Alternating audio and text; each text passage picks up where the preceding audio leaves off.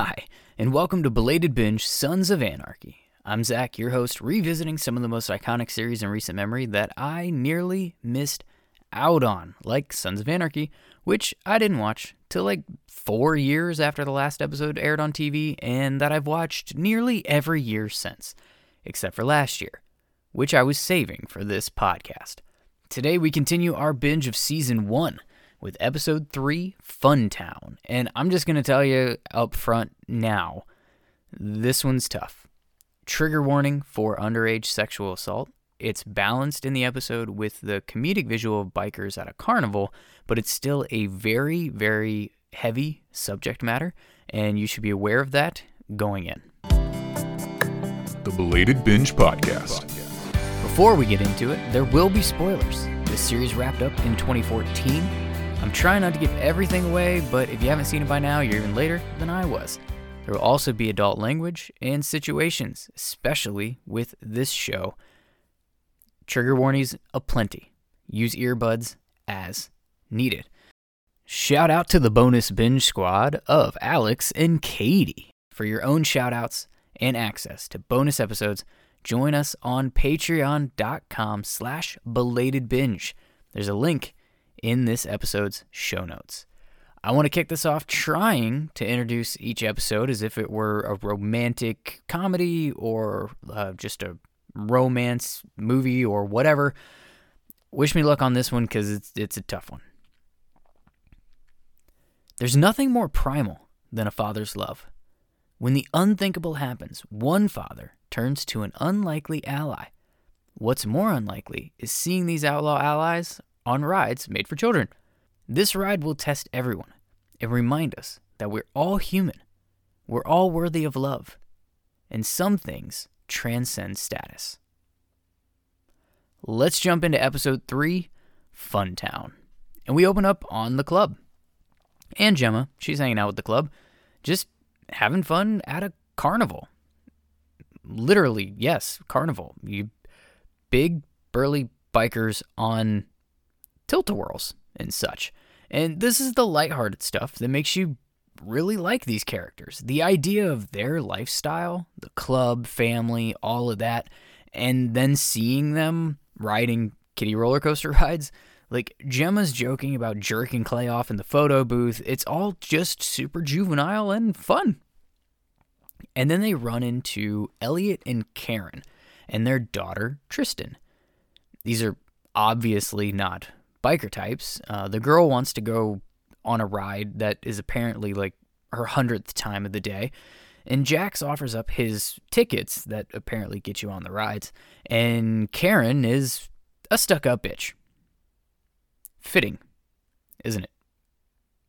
That joke wasn't a thing, or that stigma wasn't a thing in like 2009 when this episode would have released. Or close to that. Maybe this was still 2008. I don't know. Time has no meaning. But Karen is a stuck-up bitch. And they're apparently rich. And believe it or not, this isn't that far off of reality. There's a ton of people that will absolutely act like they're better than everyone else. And there's a shit ton of people who see bikers as just dirty, low-life type people. And this is kind of the culmination of those two ideas on screen. And now we're on a boat with some kind of chemical barrels. Is that Chibs? I don't know. We're gone again because we're back at the carnival. And the carney's like clown that's like talking shit to some child that's playing the game, making inappropriate jokes about the kid's parents. And then there's these big sketchy looking dudes that are mean mugging Jax and the rest of the group, and Jax misses a couple of times in this it's the game where you take the baseball and you try to hit the bullseye, and if you hit the bullseye then the clown falls into the water. That's the carnival game that Jax is trying to play, and he misses a couple of times, and the clown is emboldened to talk more shit to the bikers. So now he's being drowned in the pool. So I bet he wishes he didn't do that. And yeah, Juice comes after Clay did to let them know that the Irish are here. And now it's nighttime. It's an odd jump. I don't really know how else to transition that. But it's nighttime, and the club is including Half Sack, their prospect, in their exchange of firearms that's happening right now. And the barrels start to make sense that we saw earlier for 2.2 seconds. This is how they're housing the disassembled guns. And now they're meeting about logistics, and we get to exposition mode essentially about the gun business and why they can't keep assembling them at the auto shop, which they're doing right now. The idea that they can't do it for a couple months to avoid the issues they're going to obviously be having with supply and demand seems like they're writing out the obvious answer to ensure that this conflict stays with the plot.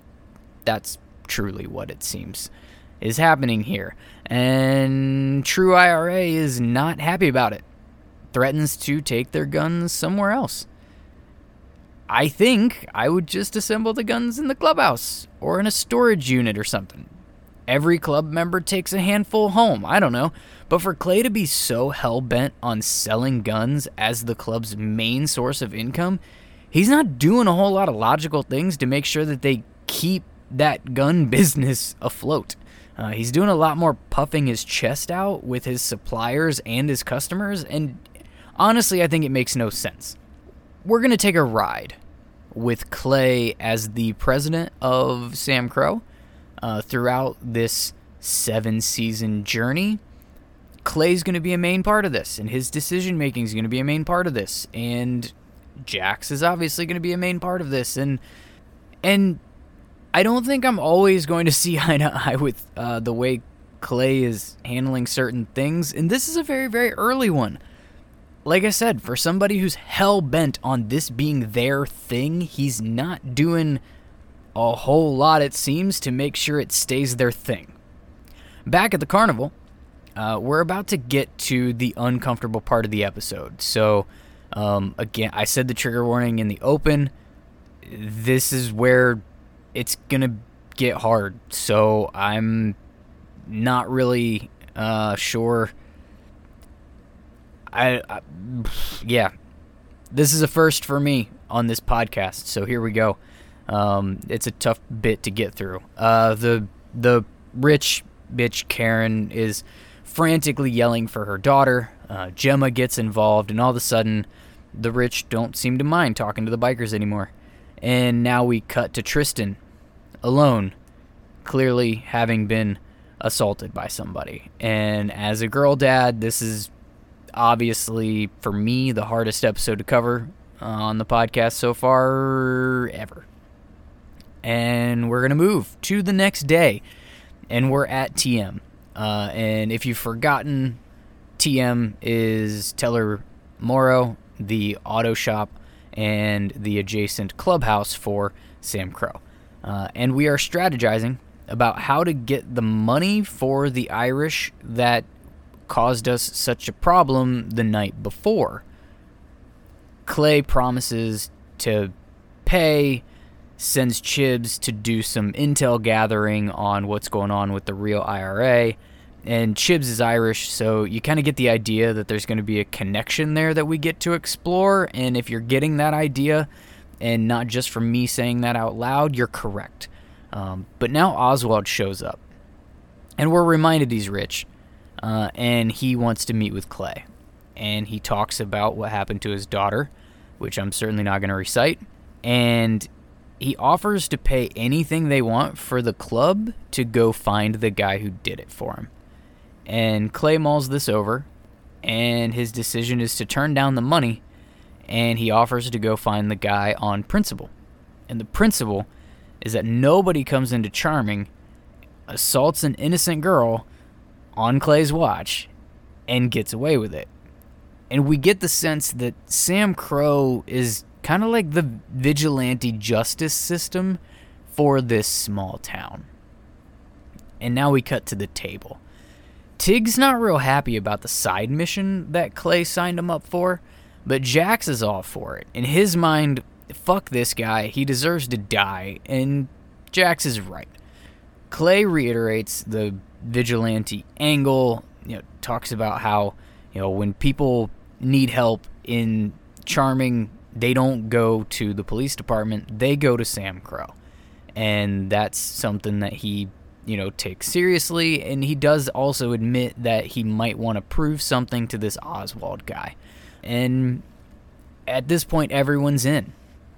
And they're going to start with the Nords, because the guys from the carnival earlier that were looking at Jax sideways apparently had some, Aryan ink on them, and they chalked them up to being part of the Nords crew, who we met earlier in the season with Darby, and they're the ones that have swastika tattoos and sell drugs. Everybody up to speed? Cool. Well, they seem like just the type that may need a little bit investigating by our biker vigilantes. Now we're with Hale in a restaurant meeting that apparently his dad and some other rich, influential guy in town are having. And the news is spreading, and they're talking about it. And apparently they know that Oswald has put Sam Crow on the case. Somehow they know this. I don't know how. Plot, I guess. This business guy is all about not wanting Oswald to be working with the club because some real estate deal and expansion effort for charming is on the line, I guess, with this decision, because apparently every small town TV show also needs its rich people to want progress, and our protagonists to not want progress and town expansion and drama. Okay. Hale's dad says that Hale needs to find the rapist before the club can, so that the town can prosper. And Hale's not really falling for their fake concern about the girl or Oswald or, whether the club kills this guy. They just want the money, and good on Hale for calling him out on it.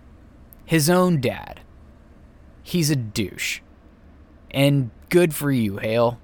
You're also a douche, but in this moment, power to this particular douche.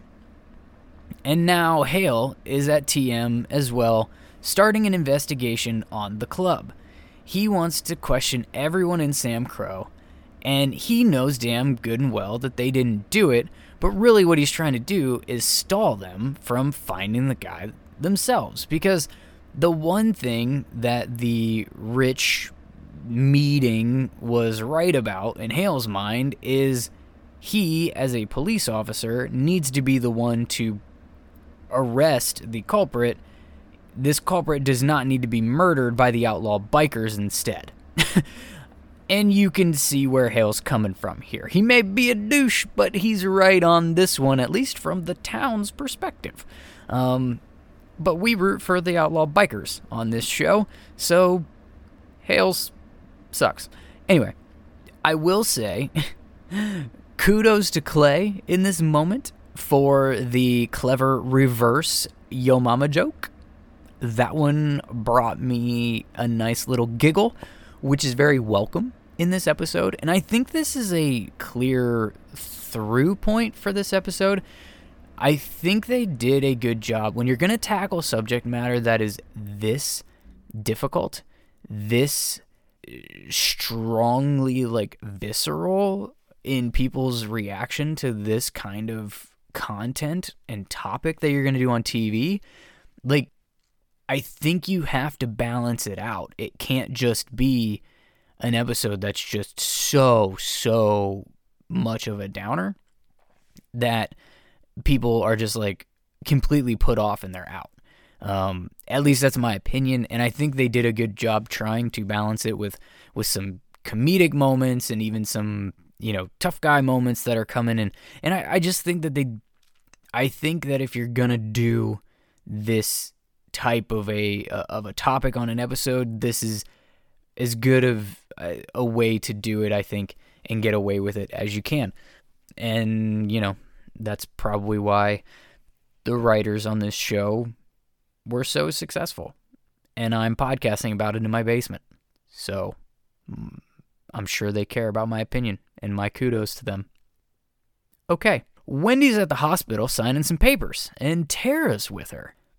And Wendy was apparently signing a statement that she had a friend bring in the drugs and wasn't pointing the finger at the hospital nor Gemma or anything like that. So Wendy's finding some irony in the fact that both of these women are two of Jax Teller's, ex-loves, I guess you could say.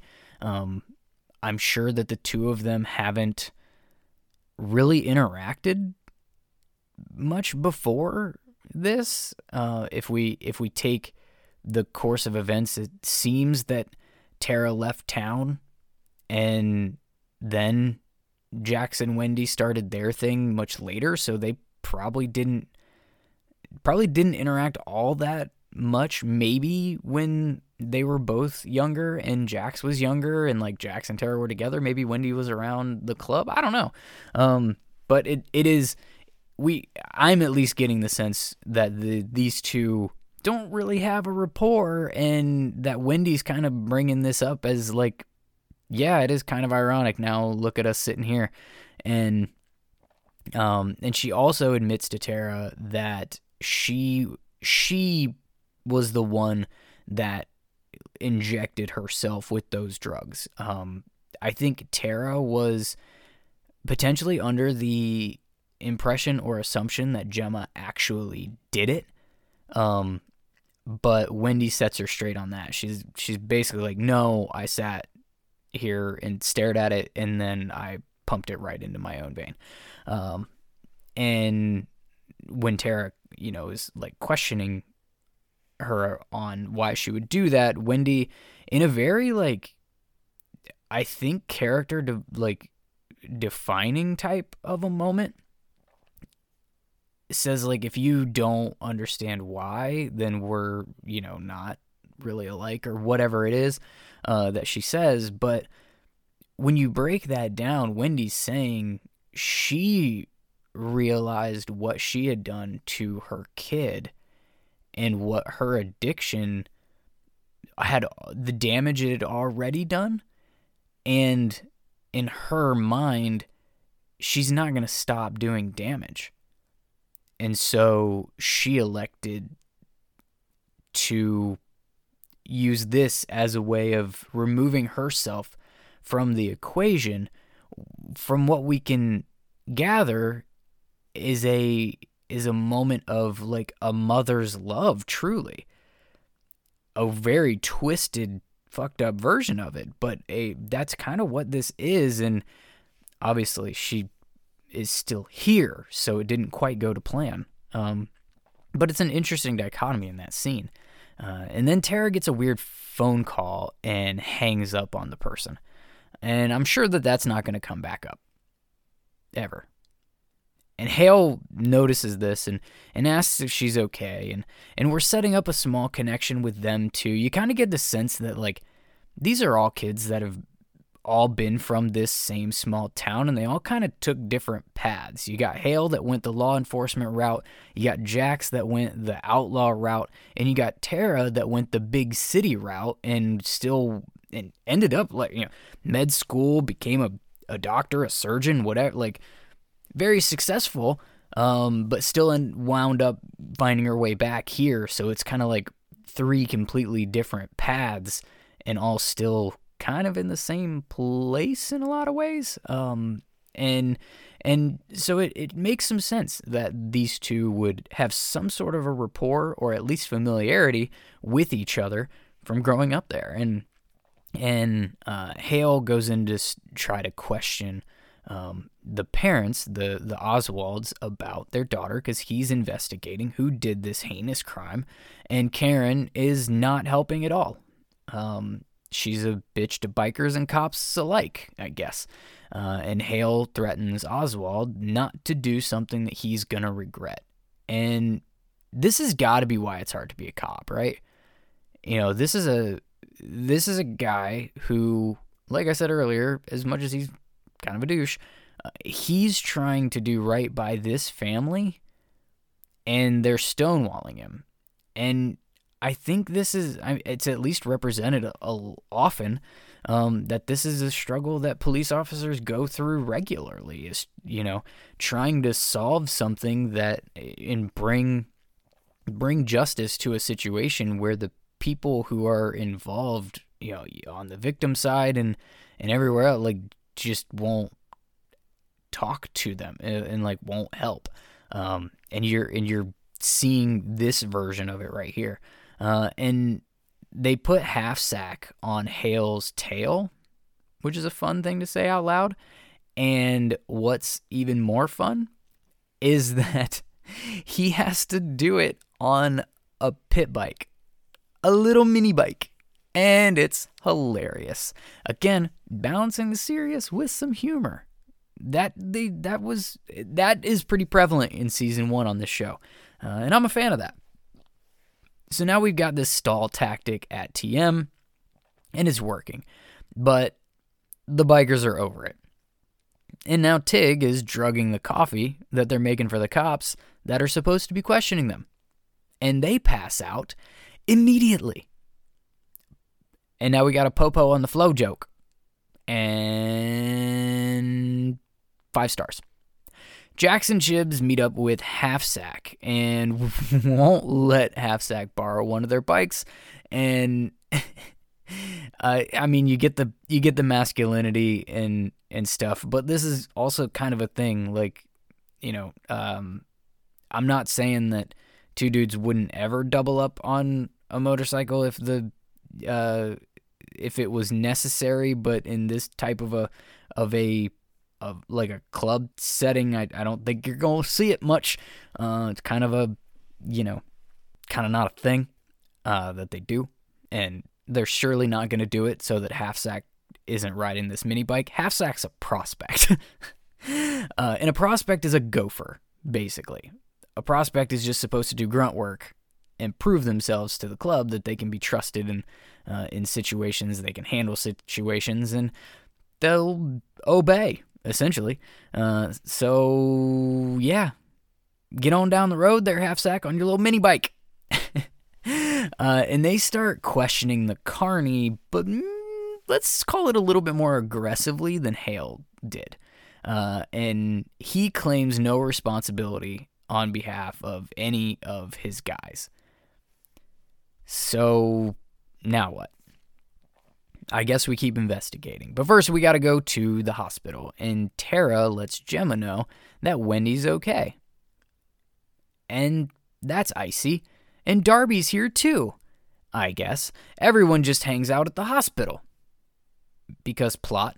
And now we're back at TM. The way this show, I didn't really notice when just watching it as a fan from that vantage point. But now actually having to take notes on the cuts and the beats of the episode so that I can recount it here on the podcast for you. I didn't realize how quick we jumped around and how often we jumped from setting to setting in different scenes. There's always a lot going on in these episodes, and they cut around a lot. And so, yeah, anyways, we're back to TM, and they're trying to find Darby. Just check the hospital. That's where everybody is. And Clay gets a call from Gemma, who apparently knows that they're trying to find Darby because plot. And now, they're headed for the hospital. And Juice takes vitamins that Tig gives him. I'm not sure that it's necessarily clear what. I think all Tig was doing was saying, hey, I'm about to go to the hospital. I can't have drugs on me.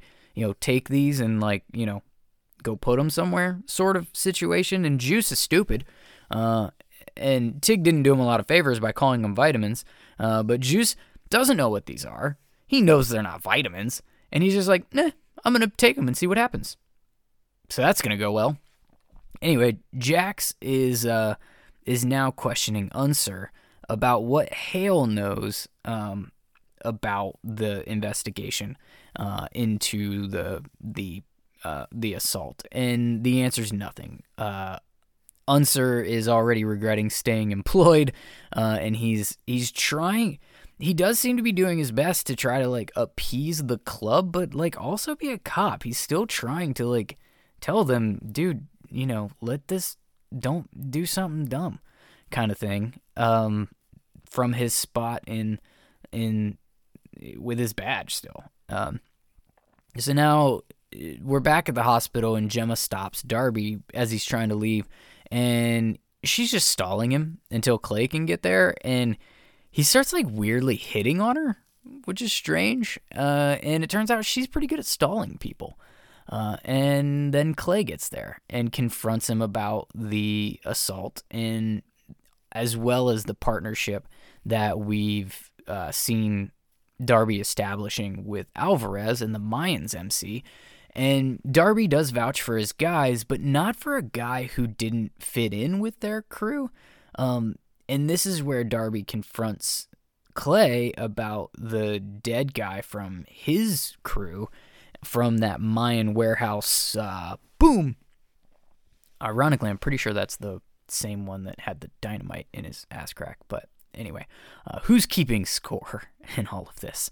And I certainly hope you're not trying to keep a body count, because it's going to get large. So anyways, Darby gives them a lead on the guy who didn't make it as a Nord and seems to fit the profile of being capable of this kind of thing. And that he gives that up right before Hale can, like, walk up and question everybody. So now we're back at the clubhouse. Tig is getting the guns, and no one can find Juice. He's passed out from all the vitamins that he took. And it turns out he was supposed to be preparing the guns for the club, and he passed out while doing so. And that's going to be kind of important here. Now that we're in the woods, we've got our cuts off, so that tells us that we're about to do some shit that's very, very illegal, and we don't want it tied back to the club.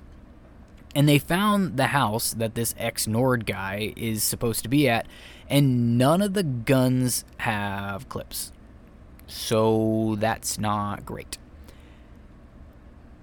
But we get action. We're beating guys with rifles, and that's one way to do it. If it doesn't go bang, just hit them in the face with it. That's my motto.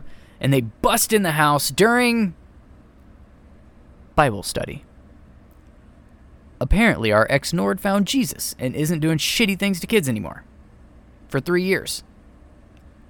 And that took a bit of a turn on our club, but we had to know that they weren't going to find him this quickly. So, the preacher, or whatever title this individual, this man of the Lord is supposed to have, I don't know what his thing is if he's supposed to be like a preacher or a priest, or, you know, what title he's actually supposed to have. I don't know that it's necessarily important for our purposes at this moment. He is trying to convince the members of the club that their transgressions can be forgiven if they find the Lord. And Clay gets a pretty funny line in there and says, you know, my transgressions are all I got left. And I think that's a pretty solid line. But then, you know, then they do their, you know, silliness. Because, again, this is a masculinity show about outlaws, and sometimes they just do silly shit. And now we're back at the hospital, and we have a conversation between Hale and Tara again, kind of continuing this little connection that they've started to establish. And Tara agrees to keep Karen busy for a little while so that Hale can try to question the daughter. And Tara also asks for a favor in return, wants to know if Hale can tell her whether her restraining order from another city is still valid now that she's in Charming. And she tries to play this off as like no big deal, and she won't give Hale the name of the person. But Hale's picking up what she's putting down as far as like she's more concerned about this than she's trying to appear. And now we're still in the hospital, and we cut to Gemma, who's dropping flowers off to Wendy. And really, she's just making sure that Wendy didn't narc her out about the heroin. And she's really intimidating about it, and she's like all about her family. calls Wendy a baby killer, and this whole thing's pretty fucked up. But that's pretty much Gemma. She is chaos, essentially. And as she's like, as that scene's coming to an end, we see that Karen caught Hale in the act of questioning her daughter, and she is not happy about it. And Gemma overhears this, obviously. And now we are back at the clubhouse, and Clay is pissed at Juice for taking the drugs and passing out and not doing his job. So that's gonna be a thing that's gonna... Well, that's just going to be funny, is all I'm going to say. Now, Gemma is reading to Abel back at the hospital, and Jax stops by. He does defend Wendy to his mom, which is, again, another, I think, tick in the positive column for the Jax character. Because, like I said in previous episodes, this guy clearly... I mean, this whole show is toxic masculinity. He has tendencies to react to things emotionally and to express himself violently, and yet he's still been able to be empathetic towards Wendy, who is his ex-wife. I mean, how many ex-wives and husbands and ex-lovers have way less of a reason to hate each other and still manage to hate each other? And that's not what that's not the stance he has on Wendy. He doesn't even, he's not for Gemma shitting all over her either. And Oswald walks in, and he's in spiraling mode that you can only imagine is completely natural for a father in his position. And Jax has nothing to go on for finding the guy who's guilty of this awful thing that happened. So he's trying to ask for some more information from the girl. Can she tell us anything that can give us something to try to track down? And Gemma overhears this, obviously. So now Gemma stops in to see the girl, Tristan. And she stops her from texting her mom. Somehow, this girl has basically been told by her mom, text me if anyone tries to talk to you and I'm not here. And Gemma's just like, oh, no, it's okay. We're friends. And that's enough. That's all it takes, apparently. And it turns out, as chaotic and violent as Gemma is towards people who are not children, she's actually pretty good at this whole mom thing. And she's good at telling Karen how to be better at the whole mom thing. And she's actually got some good points too. And so does Karen. She just wants to protect her child from the backlash of this crime becoming public. And Gemma convinces her that the secret is actually going to be far worse for Tristan to hold on to for her entire life than if other people know what happened and she's not, alone in that knowledge. And of course, Gemma goes straight to Jax. It was a carny guy, fat, dressed like a clown, and Jax is on it. And Hale sees him leaving, knows Jax has a lead, and he also has a flat tire, thanks to a strategically placed blade. Wonder how that got there. I don't know, Ossifer. I don't know how my knife just slipped, fell, and went straight into your tire. Anyway, Sam Crow's headed to the carnival for some justice, and it is a big-ass fight. And it's like the two knew this is exactly what was going to happen, and they had prearranged this meeting to just show up right here so that they could, get some scars on their knuckles, for lack of a better way to put it. And our biker friends kick the shit out of these carny guys. And apparently Half-Sack is a boxer, and Tig is Mike Tyson. And if you don't understand that reference, what I mean is biting a guy's ear off. You know that was in the script for a reason. Clay's hand hurts after he punches somebody. That's going to be important. You should probably be aware of the hurting hands. And Jax is a young testosterone-filled wild man screaming and shit with all of this, and it's the exact kind of scene that you want in a show like this. Our badass bikers beating the shit out of the bad guys. It's gold. And now the cops are questioning the carnies, who say nothing happened and they won't give up their clown. Well, Sam Crow has him in the woods, and here comes Oswald. Oswald is literally about to cut the balls off this guy. Yes, that's a real thing. And Oswald can't do it. And he apologizes to the club. Like, they should care that he's not a savage. And Clay is. Chops dude's nuts right off and lets him bleed out. And that is the definition of a savage. Also, fucked up. Jax isn't a fan of all this. And he basically says, what the fuck are we doing here, Clay? And Clay gives us some exposition and explains his thought process, that they need Oswald's prints on the clamp things that were just used in this manner, and they need them as leverage to stop old white money from taking over Charming and pushing Sam Crow out. And it's crazy how so many good shows can take the same trope of stop progress from killing our thing and make it work so well within its own context. And now Jax is reading his dad's book again on the roof, and we get another voiceover, Lessons from the Grave, from John Teller. And you're starting to sense that there's a theme of that in this show, and it's kind of a cool, it's just a cool tie-in. And now some guy named Cone, who is a cop of some sort, and has asked and received for background on the club and Tara from Charming. This is the dude who called Tara. This is the dude she has a restraining order against. This is going to get crazy. That's all I got to say. And Jack stops in at the hospital to see Wendy, and he's reassuring.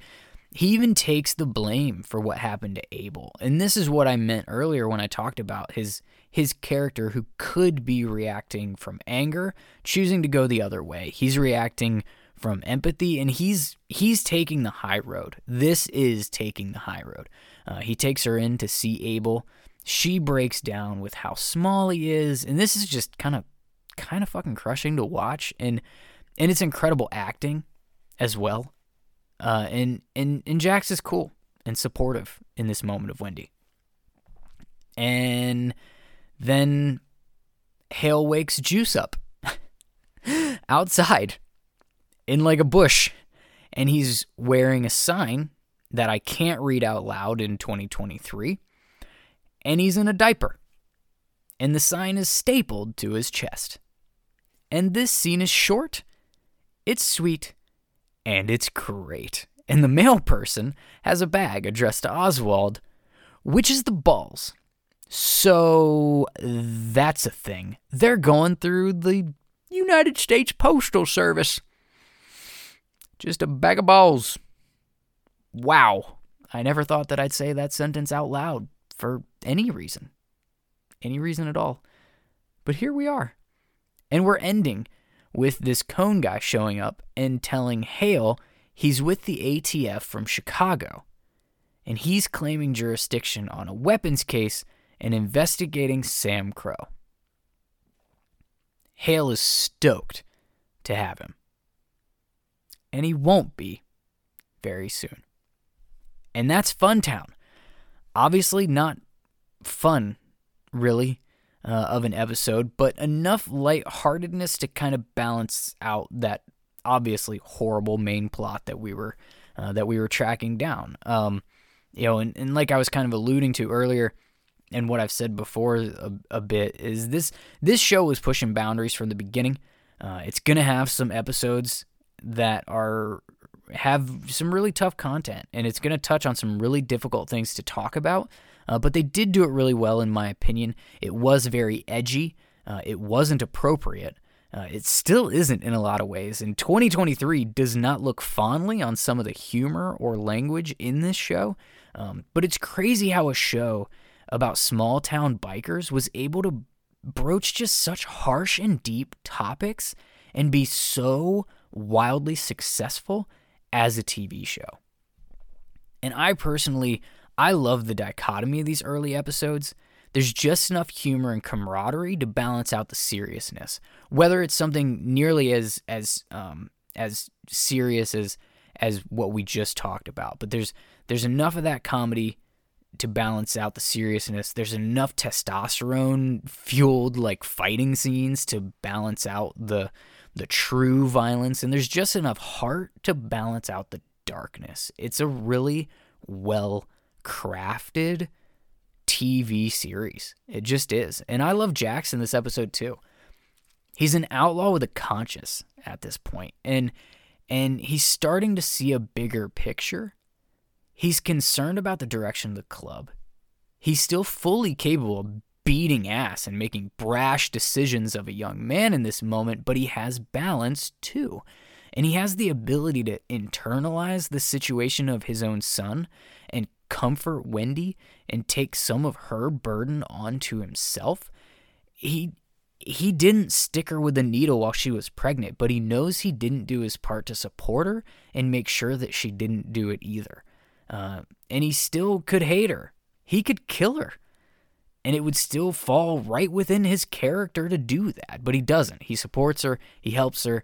And it's still in character. It's just a really, really good character, particularly early on with the way that we see him. And I almost wonder, too, how much of this has to do with the book that he found of his dad's. And we know he's reading it like all the time. We only catch glimpses of it because how boring would a fucking TV show be of a dude just sitting there reading for like hours? That'd be fun to watch. Riveting television. But I do wonder. I would really like to see. I mean, I don't know how you would ever do this, but I would really enjoy seeing some glimpses and maybe some flashbacks somehow of like Jax as a young man and like in the SOA series version of Jax a little bit to see did he have the ability yet to see this big picture and have this balance and duality, or is this something, like I said, that he's kind of been developing since he started reading his dad's book? And I almost wonder if you could do that in a sequel series. Like, I don't want to give away too much of how this particular series ends, obviously, because we just started it, and I said there's going to be some spoilers in here, but I don't want to spoil, like, literally the ending of Season 7 for you, because, like, what the fuck would be the point of watching it if you haven't seen it before at that point, aside from getting from A to B is badass. But sure. Anyways,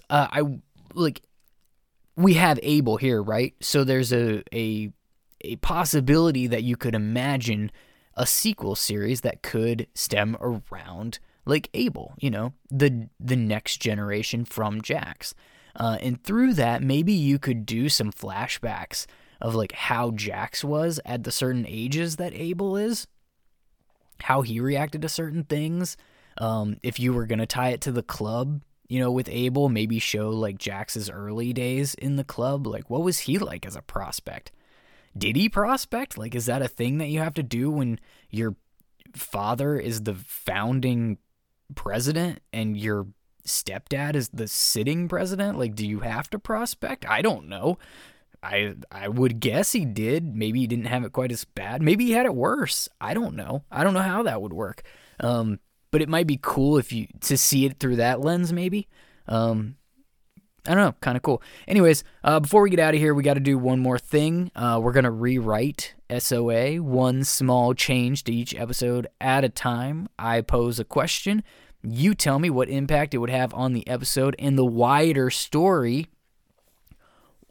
For this episode, what if Hale had successfully found the predator instead of the club? Let's see what that does to our story. I'll share this question on social media.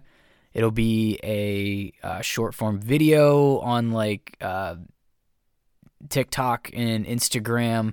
I'll also post it in like written form across social, basically just whatever social you're using.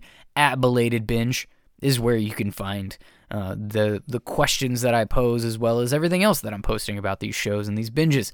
There's also an exclusive Facebook group for listeners of the podcast that I would love it if you would join. There's a link to that in the show notes. The best responses are going to be included in a future episode of the podcast, so give me your best fanfic, essentially.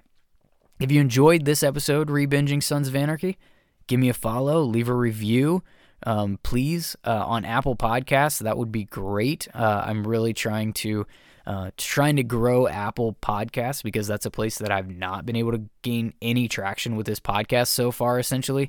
And I think that could be a really good key to getting some getting this podcast some growth. So if you could help by leaving a 5-star review and saying something nice on Apple Podcasts, even if that's not the one you're listening on, I would truly appreciate it. I'd also welcome you to check out the other binges that are taking place, The Office and Harry Potter. They're all right here on this same feed, and you can visit the website, belatedbinge.com, to find links to all of the things, as well as Patreon. And you can use the voicemail feature on the website too if you want to share your thoughts and have it played on the show. Obviously, depending on what you say, there's all of that. And the central hub that you can find it all is the website, belatedbinge.com. Thank you so much for listening, and remember, life is short. Buy the motorcycle, and when you do, wear a helmet. Dress for the slide, not the ride, and make sure you're taking Belated Binge Sons of Anarchy along for that ride.